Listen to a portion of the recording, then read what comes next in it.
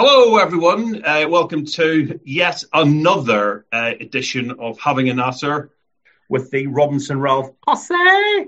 With me, I'm Simon Robinson, by the way. With me, as always, is Dave Shouty Silito, because apparently my microphone levels aren't working very well. Also present is Jane, no middle name Rappin. Hi, everyone. Jane, no middle name Rappin here. Yep. And Samuel, Mr. Legal Executive Higgins. Yeah, thank you very much. It feels like a massive burden's been lifted off our shoulders, and obviously I'm delighted and everything, but it's more the sense of relief that it's over and done with, and that I've done it. So anyway, everyone had a good week. Sam, obviously, you've had a good week. I've had a good week. It was my birthday. I celebrated it by putting it on LinkedIn and hoping to get as many likes as possible, like an absolute loser. It worked. So there's my self-worth restored. So well done me. And I got a lovely some wine from Sam and Dave. Nothing from Jane. But anyway, let's move on to the case. Look, guys, did we have like a staff collection and nobody thought to ask? No, they just voluntarily did it by themselves with no prompting. So anyway, let's get on with the... also, for my birthday, I bought Hitman 3 for the PlayStation. And I played that for a bit. So, right, case. Sam, what's the case? It's the case of Hurley v East Sussex Healthcare NHS Trust. Now, the NHS stands for National Health Service, I think. It does. Regular listeners of this podcast will know that we do abbreviate to save time, but then we also explain the abbreviation so everyone fully understands what we're talking about. That way, it saves time, both saving time and explaining fully. Making it more efficient for those who knew what the abbreviation stood for. Yeah. The acronym, stood for. Yeah. But also making sure that those who didn't know are fully informed, so including absolutely everybody. We've saved so much time throughout these contributions. I can't tell you how grateful everybody will be, and I think I speak on behalf of everyone. Why do you think that, Sam? Have you received some kind of charter to speak on behalf of everyone, some kind of written document, power of attorney? Why do you think that? Just the general vibe I get. The vibe is that there's good feeling towards abbreviation explanations. People want more of them. In fact, I think we could do a full-on 2-day episode of explaining all possible abbreviations that we're likely to mention in these podcasts. I think we've sorted that out. Now on with the case. Sam, this is taking ages again this week. Come on. Yeah. Well, you'll be pleased to know that I'm not the one that's going to be reading the case this week, because Jane has happily volunteered in a previous... I was voluntold. Yeah. Oh, thank God. It's going to make some sense this week. With that ringing vote of confidence in her own abilities, Jane's going to tell us what she thinks of the case. And let's hope, ladies and gentlemen, this week she doesn't get angry. Let's dive right in.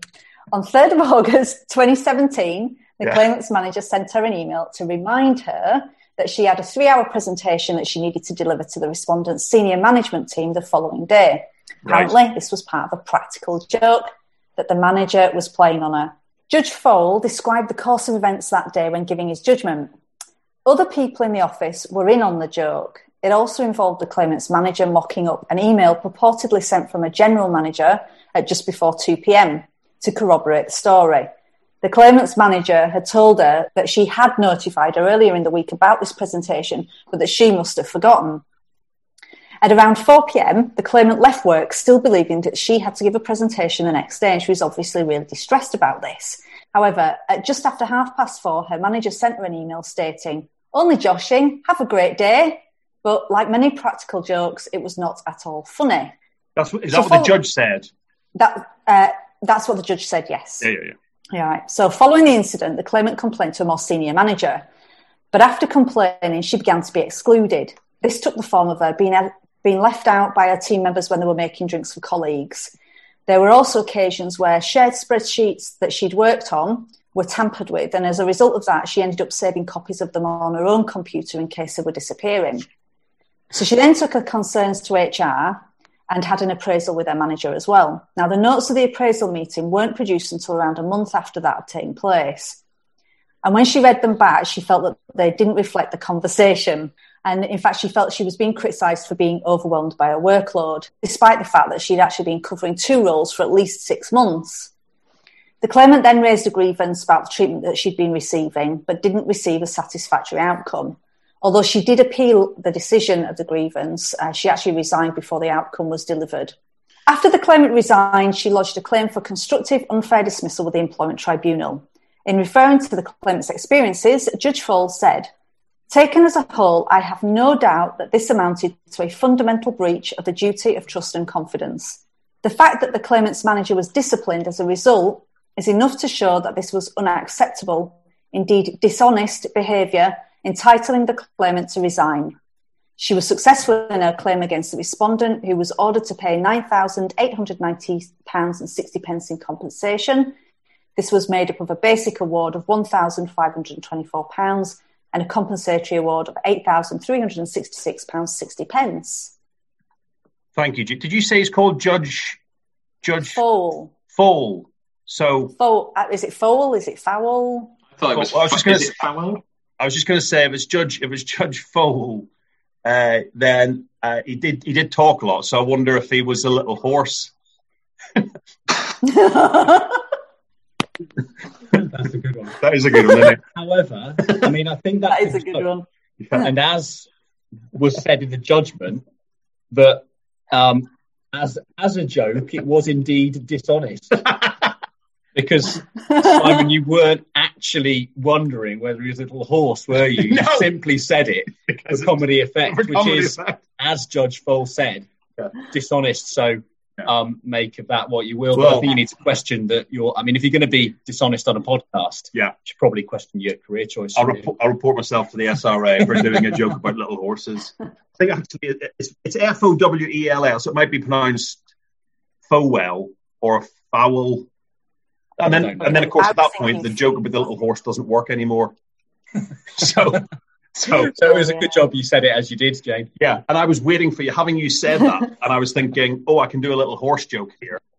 And I did it. Anyway, so back to the judgment.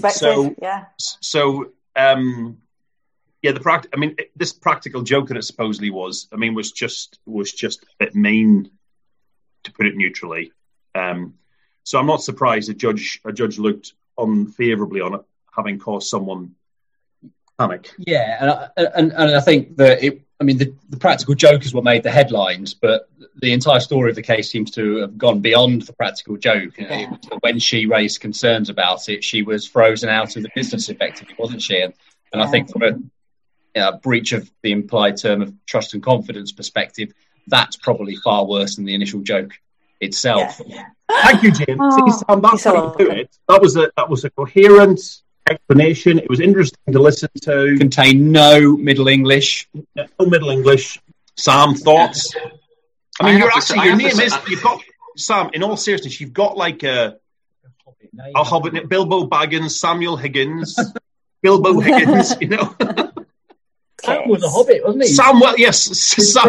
Bilbo's friend was Sam. Samuel Higgins. Yeah. He was, yeah. I love you, Mr. Frodo. I love how you're all operating under the assumption that I've never heard this before. Yeah. Ever. No one's ever drawn that comparison, ever.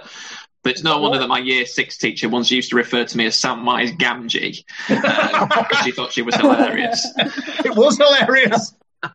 I'm not sure. I hope we get that ring back, Mr. Frodo. What are you thinking? Is that Gollum following us, Mr. Frodo? I love you guys. Mr. Frodo. Where the hell's your Samwise Gamgee from? From, I don't know, Cornwall or Devon or somewhere. That's what I was doing, wasn't it? But you always tell me if you have to explain your jokes, then it's not a good joke. So I would. That's the opposite of what we say. That if you have to explain your joke, it makes it better. Yeah. Yeah. Oh, yeah. Again, it's me that's the problem here. Is that right? Yeah. But I thought we'd all agreed on this. Steve and I have been very consistent. You've completely missed the point there, Sam. Oh, Sam. Yeah, what's new? Anyway, is there ever a point? Yeah. Well, no. Yeah.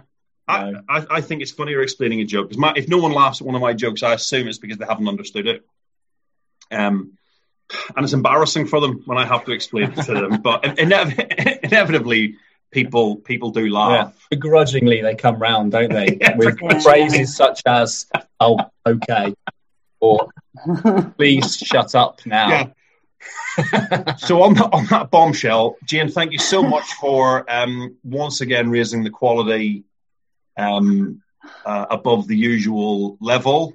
To Bilbo Higgins, thank you so much for whatever it is you've done in the podcast. Pleasure. And Dave, you've been brilliant as usual. Thank you. No worries. Likewise. Thanks, Dave. That's unexpected. Bye, everyone. See you later. Bye, everyone.